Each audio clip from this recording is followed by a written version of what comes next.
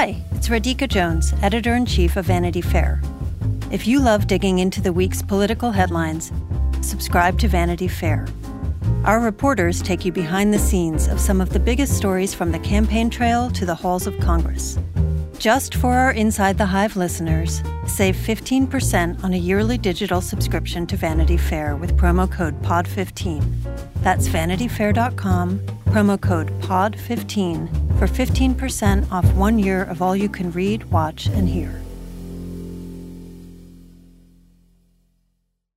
A lot of people spend a lot of money on things like skincare, fast fashion, and even surgery, all in the name of self-improvement.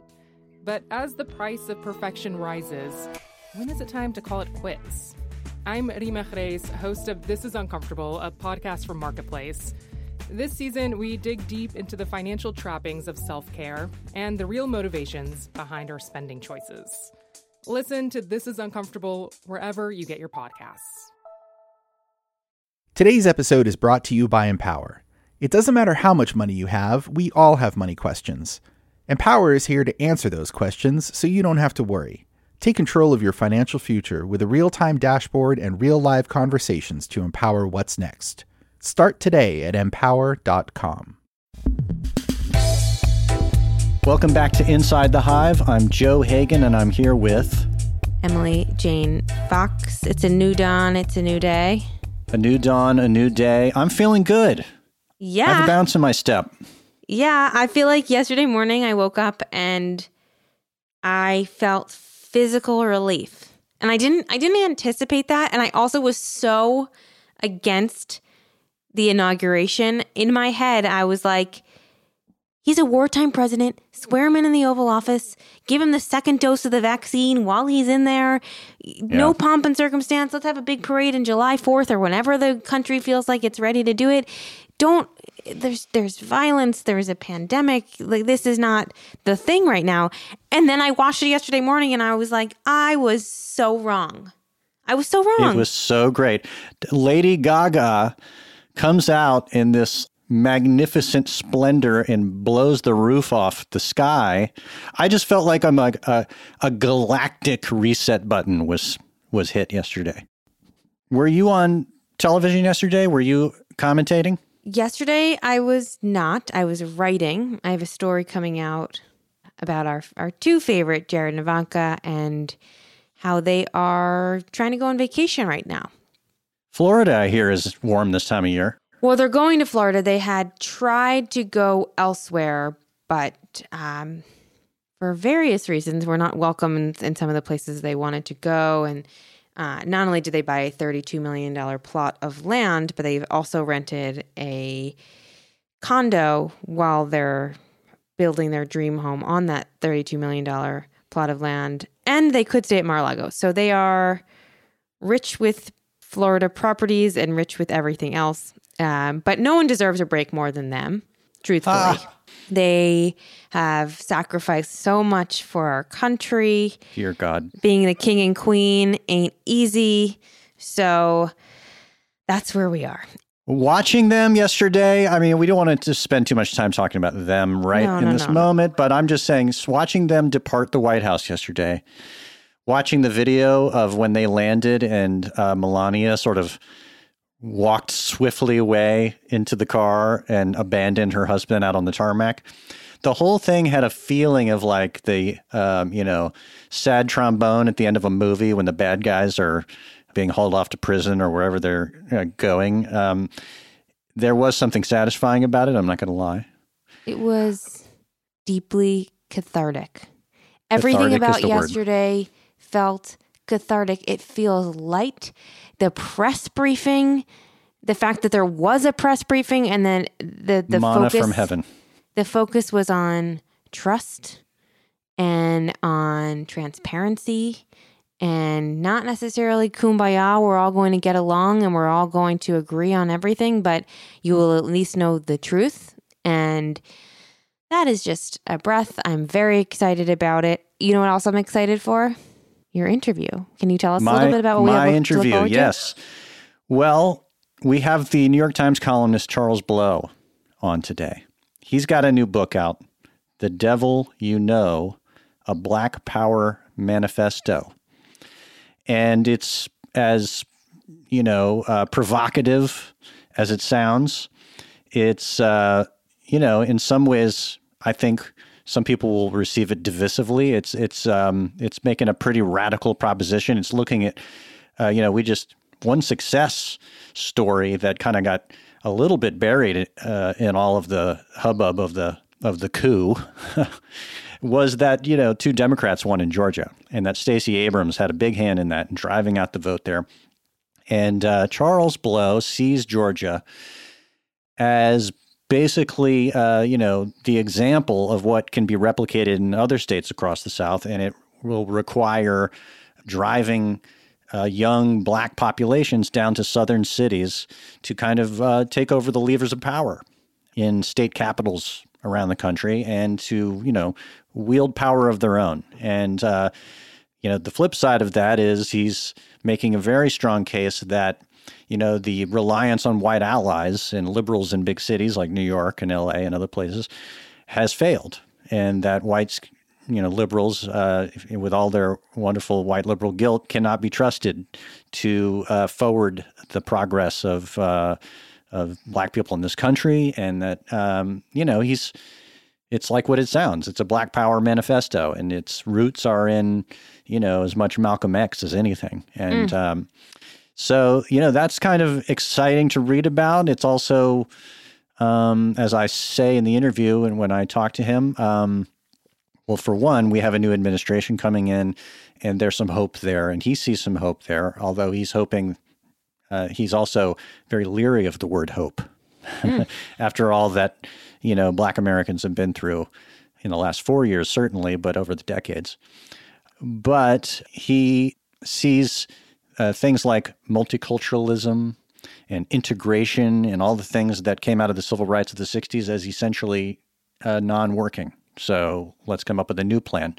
And there's a lot of complications and sticky wickets in that proposal. So that's what we get into.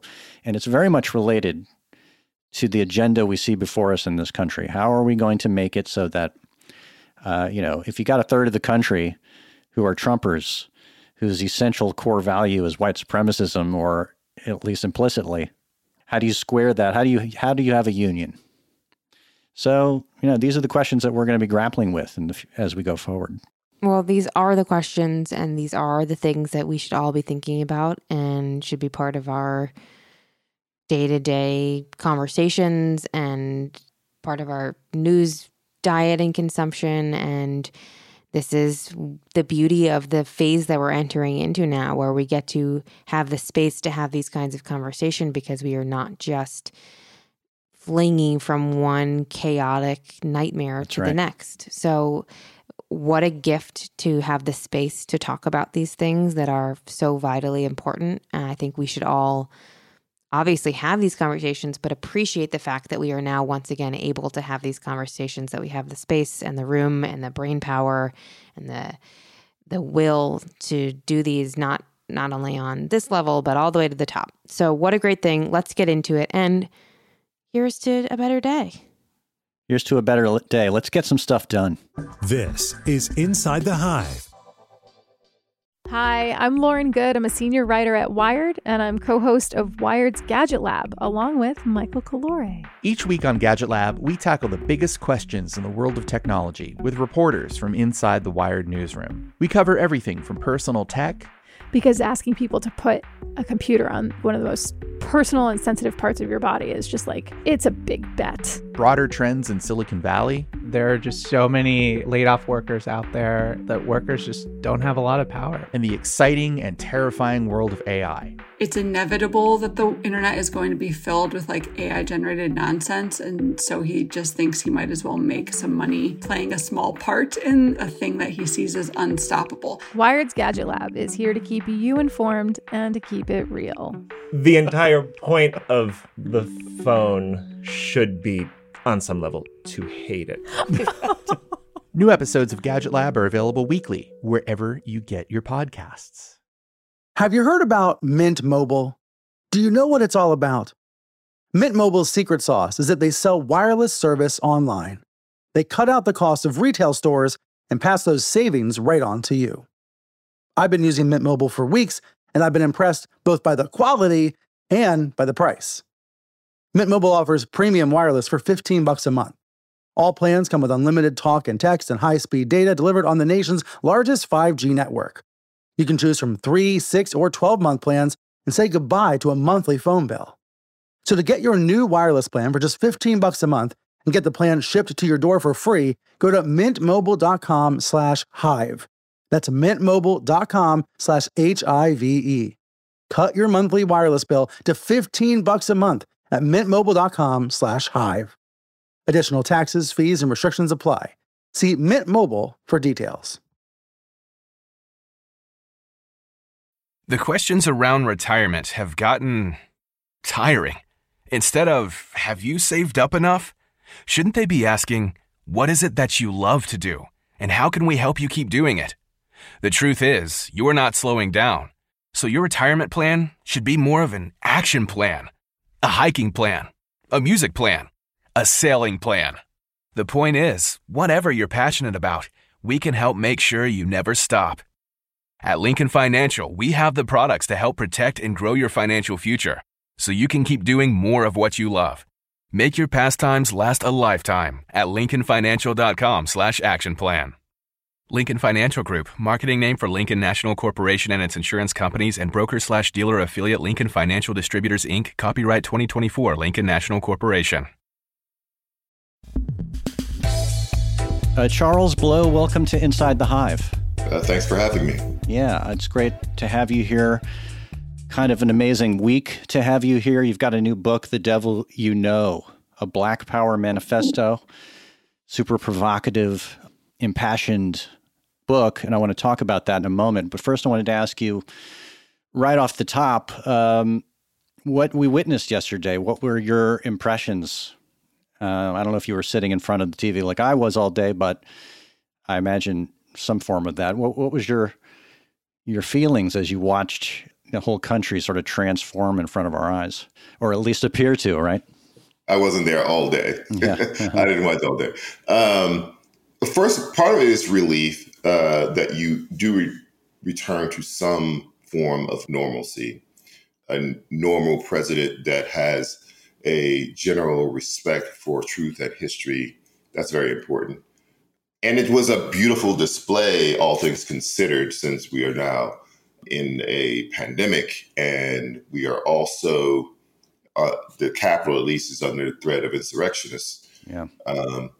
It was beautiful to see us be able, as Americans, to witness a transfer of power in a normal kind of way. Yeah. But I'm also reminded of the sugar high we had after Barack Obama was inaugurated. You know, that it's wonderful, and they should have some bit of a honeymoon, but then the hard work starts. And so I try not to overdo the gushing, because it is designed to elicit those sorts of feelings. All of that stagecraft is designed to do that to you. Yeah. But there is real work to be done. Yeah. Well, I never go to your columns in the Times looking for a cockeyed optimism. I don't know how to take that. Well, you're going to get the real, the sobering slap in the face. And I think effectively and necessary. I mean, you say in your column this week, these cries for unity are great, but they have to be reconciled with the facts that there is a whole chunk of this country that is sort of opposed, a whole other population of people, a white supremacist group. And you say, there's got to be some justice here.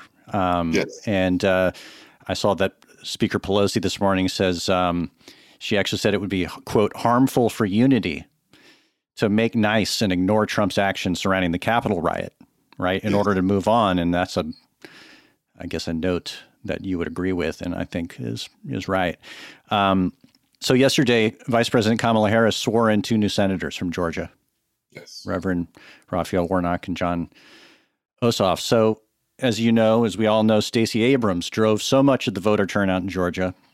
And in your book, You call Georgia, quote unquote, proof of concept for the idea behind your book, the thesis, the proposition, what you call a grand generational undertaking. And what you're proposing is essentially, people have heard of the Great Migration of the 20th century of sort of Black Americans from the South to the northern cities.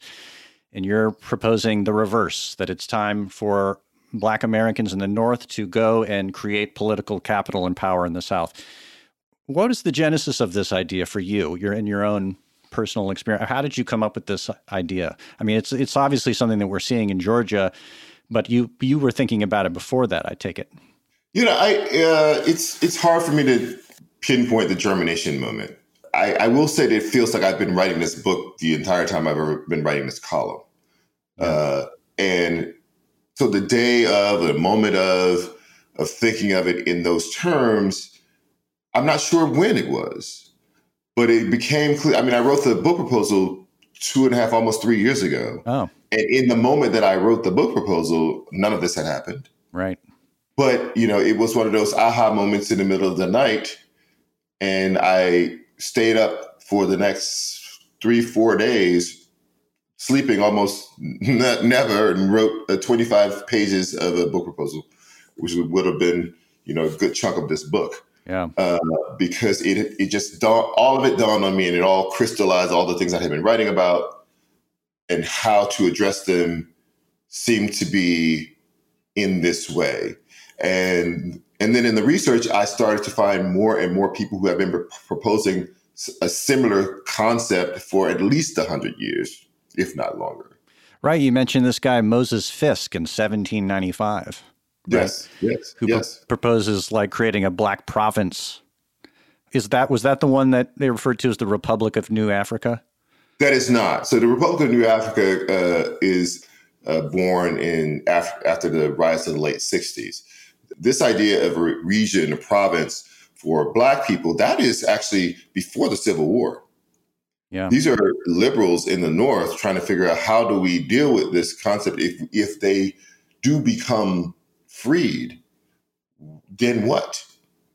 And one of the proposals was to create a province in which Black people could be sort of autonomous on this land. Now, that was clearly before we, the United States stretched all the way to the Pacific Ocean. Right. There was no discussion in those proposals about Black people being able to vote and have political power in what was the United States at that time. But it was autonomy.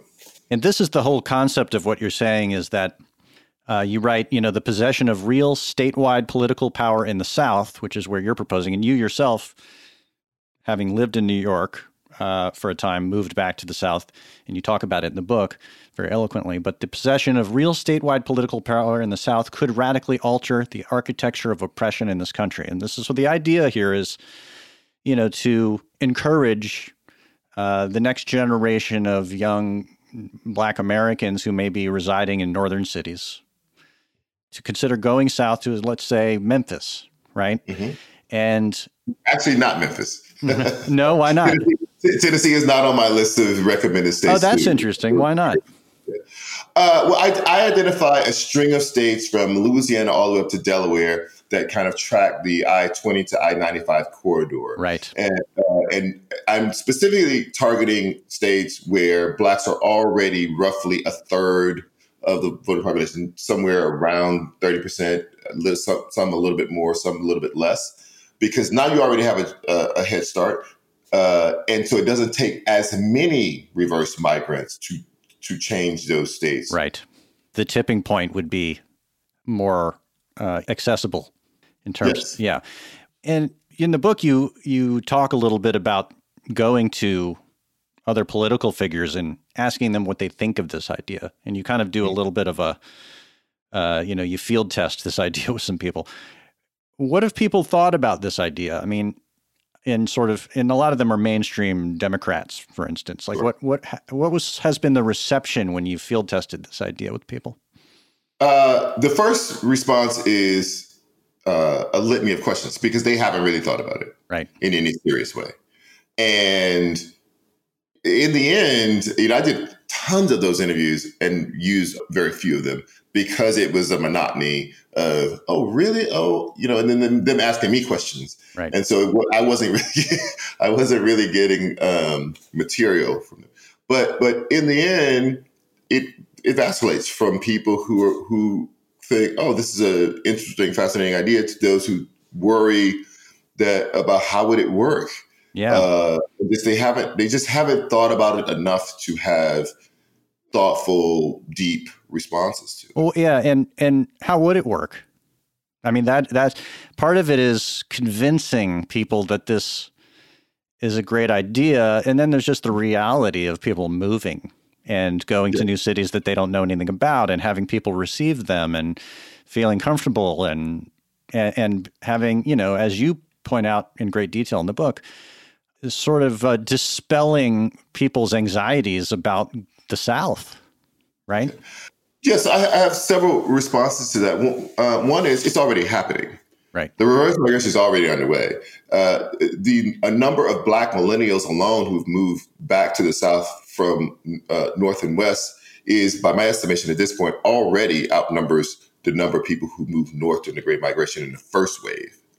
Now, there are 4 times as many people as there were in early 1900s, Black people as there were in early 1900s. So it doesn't have the same volume and percentage-wise, but it's already happening.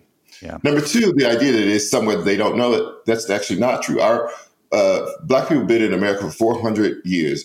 The entire 400 years, the majority of Black people have lived in the South. And in fact, up until the Great Migration happened, 90% of Black people in America lived in the South. If you are attached to a northern or western city, that attachment is only 100 years old if your parents or grandparents or great-grandparents were the absolute first migrants of the Great Migration. Right. Most likely they are not. If you go to the cemetery, or your family plot a cemetery, or wherever you're from, in Cleveland or Detroit or Chicago or New York, there may be 1 generation buried there, maybe 2 if they migrated early. Your lineage in those places is not long. Many of these people already go back every summer to some southern city, right, where the rest of the family is for the family reunion. Right. Right. So I'm not asking people to go some strange place. I'm only asking you to return to where your family was from in the beginning. Right. Connect with your grandparents or even great-grandparents, as the case may be. Yes. Well, one of the things about your book that's interesting, and it's controversial, I think, or something that is not the usual thing that we hear, is that you try to dispel this myth that northern cities are better for Black people, right? That New York is not less racist, right? Tell me a little bit more about that, because this gets deeper into what hasn't happened as a result of the northern migration. I mean, that essentially it's failed. It was at the end, failed to materialize in equality. Yes. So for hundreds of years, actually, well, at least 100, Northerners who at some point started to outlaw slavery could then look down at their noses at their Southern brethren and say, you have this institution that's odious and we want to have nothing to do with it, and we're the liberals and you're the conservatives, and we hate what you're doing and it is horrible. Right. However, that you could do that long distance. There were very few Black people in the North. When the Great Migration began to happen, white people in the North and the West had to put their money where their mouth was. Right. Do you truly believe in egalitarianism and equality for Black people? Or you just want a morally superior position for your argument? And when Black people migrated, they found that northern cities and states started to behave very much like their southern counterparts. Racial segregation in housing, racial segregation in education, hyper-policing of their neighborhoods. This was many of the very same tactics that the South had used. Yeah. Right?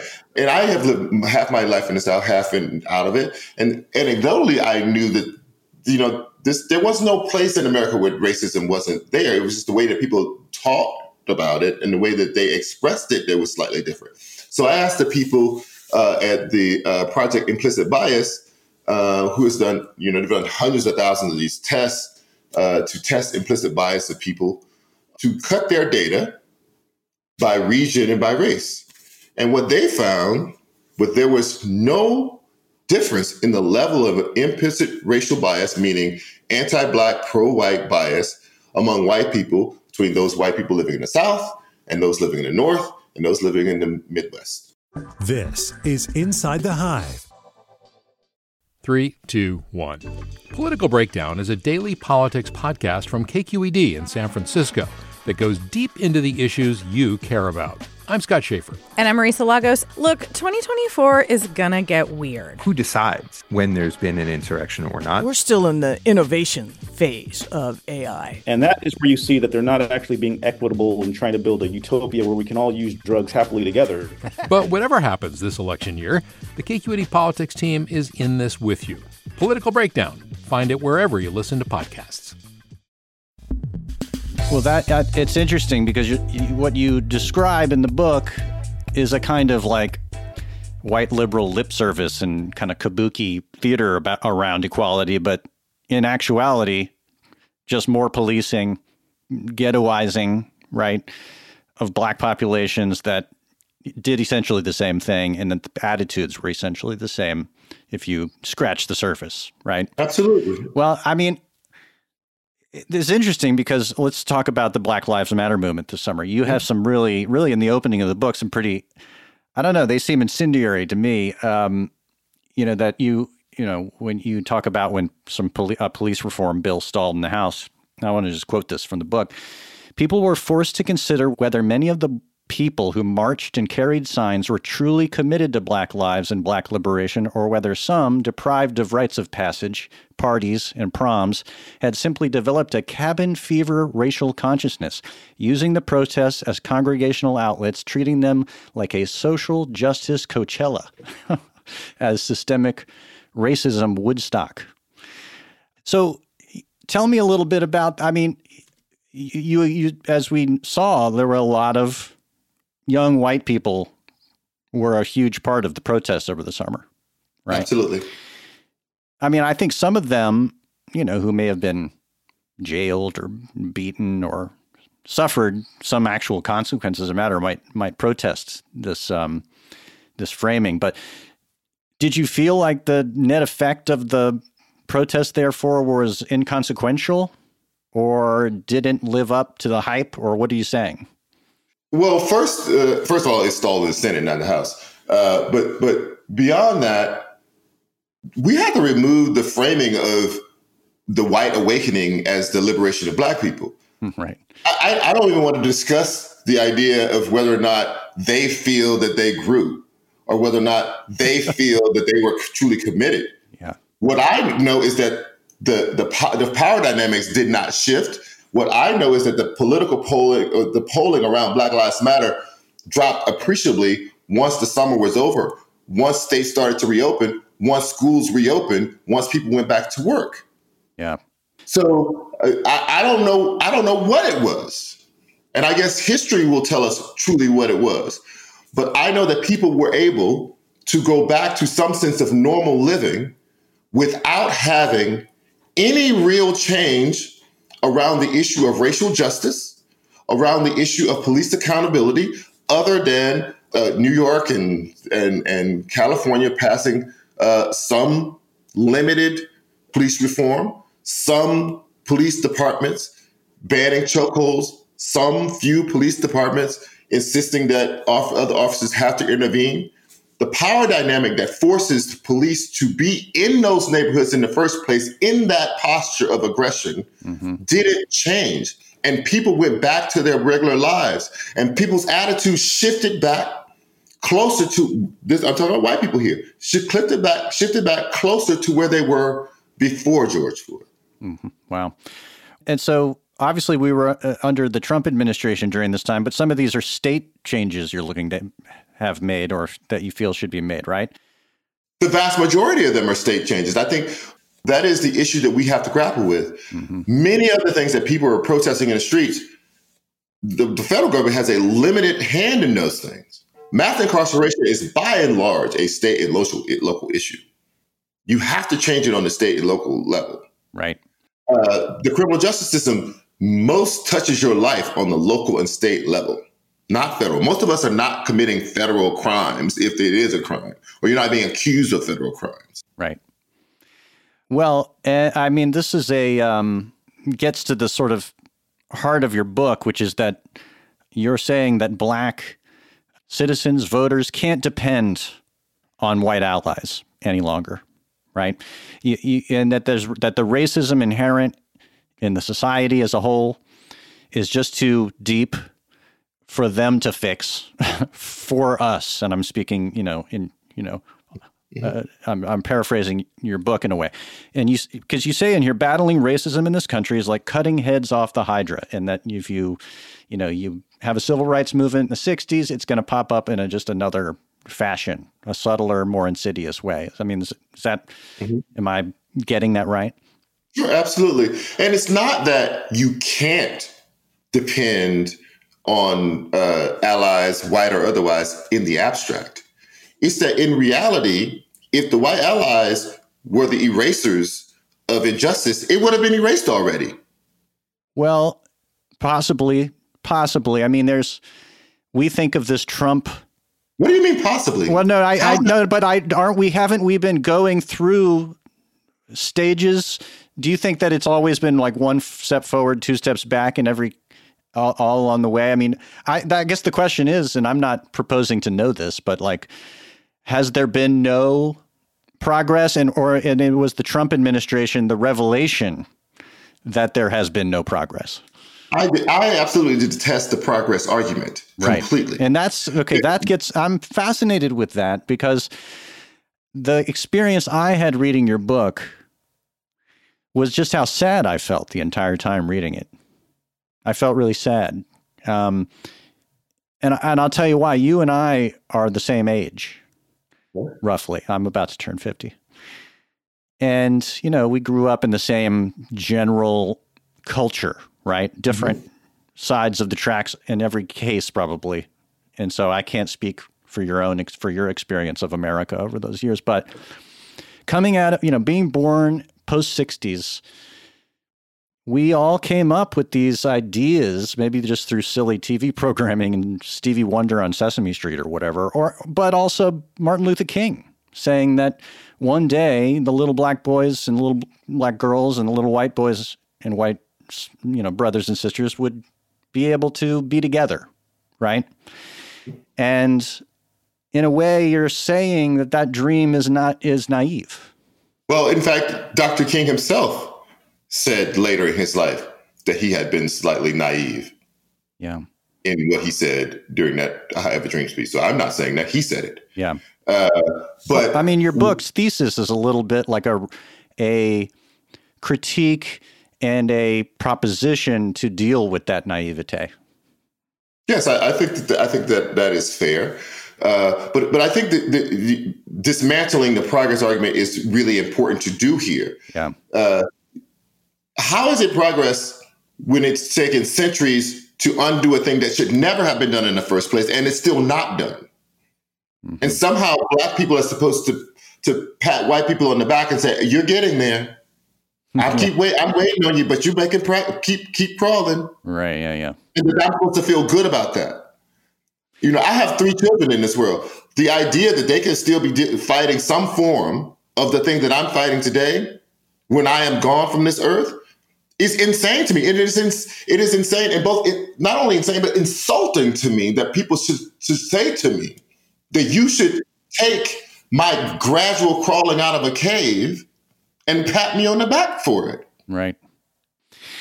You write in the book that you've always been attracted to sort of the literature of Black rage. You feel that it's active and empowering. And I get that from your columns every week, by the way. It's enervating and something that is necessary. Mm-hmm. I mean, the danger of it to me, it's not danger. It's just one of the asterisks to it, I think, is that in the book you break down, white people into conservatives who want an absolution from guilt, right? They don't want to have to feel guilty about other people. and white liberals who are seeking self-flagellation. And you say the markets for both are robust. True, especially right now as we see the extremes are so prevalent in the society, right? But don't you think that there's a spectrum of people that, I guess I wonder if there's any middle ground between what you're proposing, which to me seems like a kind of woke and progressive segregation. You know, or is it that blacks move to the South and are you proposing that they vote as a block? You're not proposing that they vote as a block. I specifically say that they don't. Yeah. I specifically that is not. And that was interesting to me too, because I have been so flummoxed, and I think a lot of people are flummoxed, and nobody really explained it, was how so many people, how so many black men voted for Trump. You know, it just gets to the idea that when you are advising that black people take over state powers and levers of power and sort of have, take over their own destinies, it may not come out to be what you're envisioning, perhaps, or at least what Democrats have always envisioned, right? Well, first of all, let's make sure that I make something very clear. When I say black power, I'm not talking about party power, Democrat or Republican, or any otherwise. Just power. So power. I don't ever want to conflate the idea of black power with the Democratic Party. Yeah. Right. The second thing is, it is very curious to me how white liberals in particular can get their backs up about this idea and black people voting as a bloc when, as long as they are spread all over the country, diluted to the point where they have no majorities in any state, the same white liberals will get their back up about black people not voting as an absolute bloc. If the 14% of black men who vote for a Republican gets you all excited, but no election since the exit polls have been taken have white people voted in a clear majority for the Democratic candidate. White people are not voting as an absolute bloc, but they demand that of black people. And when they don't do it, they get upset. Yeah. Well, I think that this election cycle that we just went through was in some ways possibly a game changer, in that it was transparent that black voters changed the destiny of the country in this latest election, and everybody was aware of it, and everybody saw it, and there were voices expressing that, and in a way, this is, one hopes, the beginning of something. Are you hopeful about what we just saw growing into something like what you want to happen? Absolutely. I mean, when I say it's a proof of concept, it absolutely is. There were two wings on that plane that made this happen. One was the incredible organizing by tons of people, including Stacy Abrams, to get more people registered. The other thing was a reverse migration that gave you more bodies to register. The last time that Georgia went Democrat was for Bill Clinton in 1992. At that time, black people were roughly 25% of the population of the state of Georgia. It is now 33% of the population of the state of Georgia. It's in 1990 to 2020, the black population in this state doubled. That means it grew by 1.7 million people. And what that said to me was a number of things. First of all, this was the first time that black people, this is the first time in American history, other than Reconstruction, where you don't have exit polls clear from Reconstruction, first time in American history where we can track it, where black people were the majority of the coalition that flipped a state. Yeah. And the second, it was the first time in American history that a black senator, and only been 10 or 11 of them now, 11 of them, where black people were the majority of the coalition that elected that person. That was huge to me, because a huge part of that change was that young people packed up their things in Detroit, Chicago, Cleveland, New York, Philadelphia, and moved. This is Inside the Hive. A little earlier, we talked about your personal biography. You grew up in Louisiana, and there's a moment in the book when you recall being offered a full ride at LSU after high school. Yes. But instead, you went to Grambling State, which is a largely black college. What did the recruiter for Grambling tell you? Right. So I had 2 full scholarships, one to Louisiana State University, one to Louisiana Tech, both majority white schools. And he said, we'll give you a full scholarship too. And he said, Louisiana Tech doesn't need you. LSU doesn't need you. Grambling needs you. And I knew exactly what he was saying, even at whatever I was, 17, 18 years old, was that I was just going to be part of the number. You know, I was going to pad their statistics of integration and diversity, and I would be smart doing it. But at Grambling, I was going to do something different. I was going to both get and receive.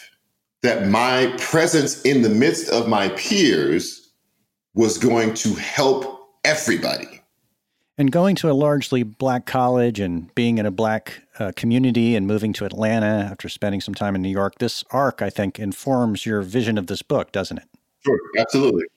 And you went to New York for a professional career in the great, liberal bastion of New York and came into contact with the limitations of the North. You write in the book that it will sound to some people like, you're throwing in the towel on the grand experiment of multiculturalism. And there were times reading this book where I thought, is he suggesting that integration is a failed idea, that some kind of, racial détente is called for, that it's better, given the racist architecture of the country, that it's better not to pursue that any longer? Well, I would turn that question back on you in this way and say, even at the height, when the few states that were majority black, even at the height of that black population, none were over basically 61%. So 40% of those people in that state were white. Is that not also diversity? I think our concept of diversity is kind of a mirroring effect. You have to beat the percentage that you are in the whole country in order for the place to be considered diverse. Otherwise, it is the black neighborhood, right? But every state in America has been majority white for the last 90 years. And no one ever looks at that as a problem. 7 states right now are 90+% white. And nobody looks at that and says, oh my God, this is a problem for diversity. This is a segregated state. We don't say that. But the very mention of the fact that black people could get 51% of the population in any state, we didn't start to worry about whether or not that's segregation. We have to turn that glove inside out and ask the same question the other way around. And if the answer is the same, great. But if it's not the same answer, then the question is problematic. Right.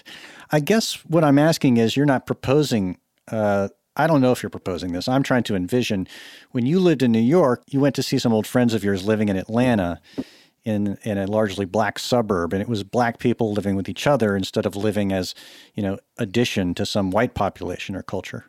I lived in New York for 26 years. Black people are mainly living with each other. New York has the veneer of a multicultural society, but if you look at a map of racial identities and how they're distributed in New York, everybody's living isolated from each other. It is a balkanized city, and it's not just New York. You look the same map of Chicago, it's the same way. I find that sad. It's so defeating when you think about the way you want the world to look like and the way it does look like, and I'm as guilty as anyone for not making it different. As you write, the great white liberals of the North have these ideas of equality, but don't actually act on them. They gentrify neighborhoods. They vote for more cops on the street and racist policing. Like I said, reading your book, I felt sad. Yes, and I think it's right to put the blame where it should be. White America is resegregated and has continued to segregate. This is not something that black people or Hispanic people or Asian people wanted. I quoted in the book one sociologist who has done work in Cook County around Chicago around real estate. She looks at, people say they want live in a diverse neighborhood. Well, let's see how they actually buy houses. Black people, their ideal diversity was literally a mix. Same thing with Hispanics. It's like a third. White people's ideal diversity was always them in the majority and other people making up splitting the difference on the other side. As individuals, we only have so many choices and ability to control the destiny of our society as a whole. And if you're a white liberal in New York or Chicago, you'll vote for Democrats in hopes of improving things. And it doesn't always end up happening. And as I'm reading your book, I'm asking myself, is it your hope that white people read this book? And if so, what do you want white people to take away from this book? Listen, I think it would be educational for white people to read the book. Many of them, no doubt, will. If I'm looking at the people who said that they bought it on social media, who contact me, that's a large part of the people who said they bought it. This is a manifesto written to the people who would do the moving, though. I am overtly trying to reach the people who I want to seriously consider a relocation, and that is young Black people. Do you know young Black people who have done this? Is there a consciousness among young Black people who are embracing your idea? I think not necessarily this idea overtly, although they're already migrating. They're making kind of individual, personal, economic, and health decisions to move back to the South. Gentrification pricing you out of your place wherever you are in whatever city. Also, it's hostile. You have to remember that stop and frisk did not happen in Jackson, Mississippi, or Memphis, Tennessee. That happened in New York, and it moved to Chicago and moved to LA. These are the destination cities for the black migration. That's where that crazy hyper-policing was happening. That's where the militarizing of the police started to happen. In those cities. I don't tense up in Atlanta when I see the police officers. Yeah. I just want to tell you a little personal story. I spent some time in Memphis, Tennessee, and I know it's not one of the places in your proposition, but I was in Memphis for a story. I was interviewing Boo Mitchell, the son of Willie Mitchell. Do you know who he is? I do not. Right. He produced all the Al Green albums. Okay. And I'm a big music fan, as people who listen to this podcast know. And Boo invited me to a dance party on the roof of the Peabody Hotel in downtown Memphis. And Memphis is a fascinating town, incredible music history, but also political history. The site, of course, where Martin Luther King was assassinated. Mm-hmm. And there was a dance band, and it was really eye-opening because this was the most racially integrated scene I'd ever seen. It's the kind you rarely find in New York, really. There was a sense of ease between people that I wasn't used to in New York. And it opened my eyes to the fact that the South, which I've always thought of as being essentially racist,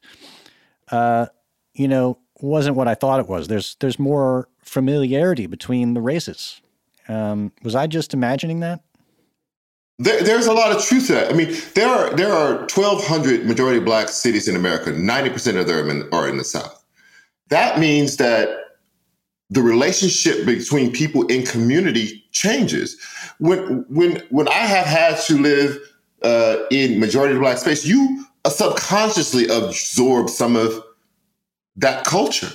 You visit, a foreign country for a week, you subconsciously start to absorb some of it in a week's time, let alone a lifetime. And that's the same thing that happens to me in Atlanta. I realize that white people in this city who have lived here for any length of time, it's been a majority Black city since 1970, that they have absorbed some of Black culture and appreciation for it.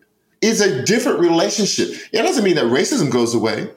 It is just the relationship between you, people who are not like you, and power as it exists and is expressed must be altered for you to have a happy existence. And so people relate to each other in a different frame than they do in a city like New York, which has only had one Black mayor in its whole history, never been a majority Black city, never going to be, only have, I don't think ever has had a Black police chief. Power doesn't, even though there's 2 million Black people in New York City, that's not where the power is in New York City. And so your relation to that power is different. The power in a city like New Orleans, where everything about the culture is infused with Black culture, is different. Let's take your thesis in The Devil You Know, in this book, and flash forward another 100 years. Let's say that more states in the South have more Black representation, more Black leadership, power brokers, and that your idea has manifested itself in our politics. Do you think that the net result will be better relationships between black and white people? Well, that's not the way I frame the argument. If that is an effect, if there are better racial relations as an effect of it, great. But my proposition is a power proposition. It does not center a relationship with white people in it. It is a power to make government responsive to you, power to make government not impose white supremacist architecture above you. And it's also not to create utopia. If racial concentration created utopia and racial power created utopias, then all white people will be flourishing under white supremacy. That's not true. It's just that in the aggregate, you do better when you're benefited, when you're not oppressed by the white supremacy. I'm just trying to move black people to a position where they have some space in this country where they're not oppressed by white supremacy. They may still have the same problems with income inequality. They may still have the same problems with hunger. But in the aggregate, it should be better. I think any idea of thinking that you're going to create utopia out of this idea creates what they say makes the perfect enemy of the good. There is no doubt in my mind whatsoever that creating space that is not governed by white supremacy is a good thing. Will it solve all your problems? No, it won't. It gives you a starting place from which you are not starting down in the hole. You're starting on the same level ground with everybody else. Right. It's establishing a baseline from which we can have a whole country. Yes. I'm the resident optimist at this podcast, and I try and hope and come up with reasons for hope, especially in the last few years. And as you write in the book, however, hope has a dubious history in and of itself, especially for Black Americans, most recently with Barack Obama. And not everything turns out as you might hope. But I think your book is a great conversation starter around these ideas. And on the one hand, we're in an age of intense identity politics and people wanting very much to represent and advocate for people like themselves. And how do we square that with these old visions of multiculturalism and utopianism? It's a very complicated proposition. It can get you down, thinking we can never resolve this. And I have 3 children of my own, and my oldest, her best friend, is an African-American, and they're both much more woke than I am, but they're not yet in a place that their identities are so rigid that it divides them. And I look at them, and it warms my heart, even as I worry about the realities of the world that could work to divide them. But I want to thank you for coming on the show and talking about this book. I think it's a really important book. Thank you for having me. Thank you to our guest, Charles Blow, and of course, my co-host, Joe Hagan. If you enjoyed this conversation, be sure to listen and subscribe to other great episodes of Inside the Hive. You can get these on Apple Podcasts, radio.com, or anywhere you get your podcasts. And don't forget to leave a review while you're there. Thanks to Brett Fuchs and the folks at Cadence 13 for their work. And of course, thanks to our sponsors. Please support them any way you would support this podcast. We will see you right here next week.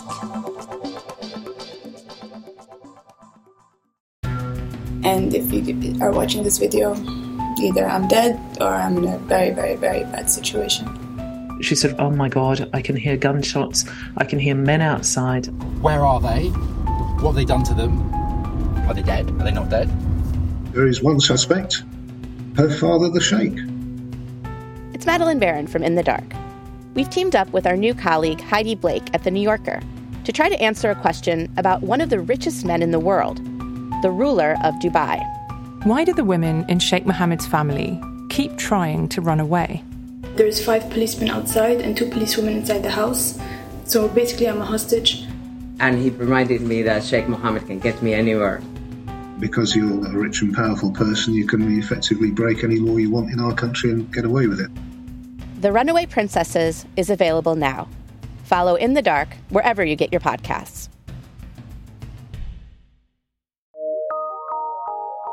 From PRX.